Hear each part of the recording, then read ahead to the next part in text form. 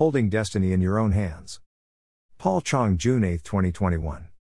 Is it fated that we are what we are? It's popularly said that we become what we think. So are we the captain of our ship and master of our own destiny? It's said that some men are born great, others achieve greatness, and still others have greatness thrust upon them. You'll see below that surprisingly many a great man could have ended life miserably had they simply gave up in despair. Here we shall relate you how great men turned adversity to victory. Abraham Lincoln entered the Black Hawk War as a captain and came out private. F.W. Woolworth got a job in a dry goods store when he was 21, but his employer wouldn't let him wait on the customers because he didn't have enough sense. Walt Disney was fired by his newspaper editor because he had no good ideas. Thomas Edison's teachers told him he was too stupid to learn anything. Einstein was 4 years old before he could speak and 7 before he could read. So, be inspired by the lives of these great men, with the staying power to scale their great heights.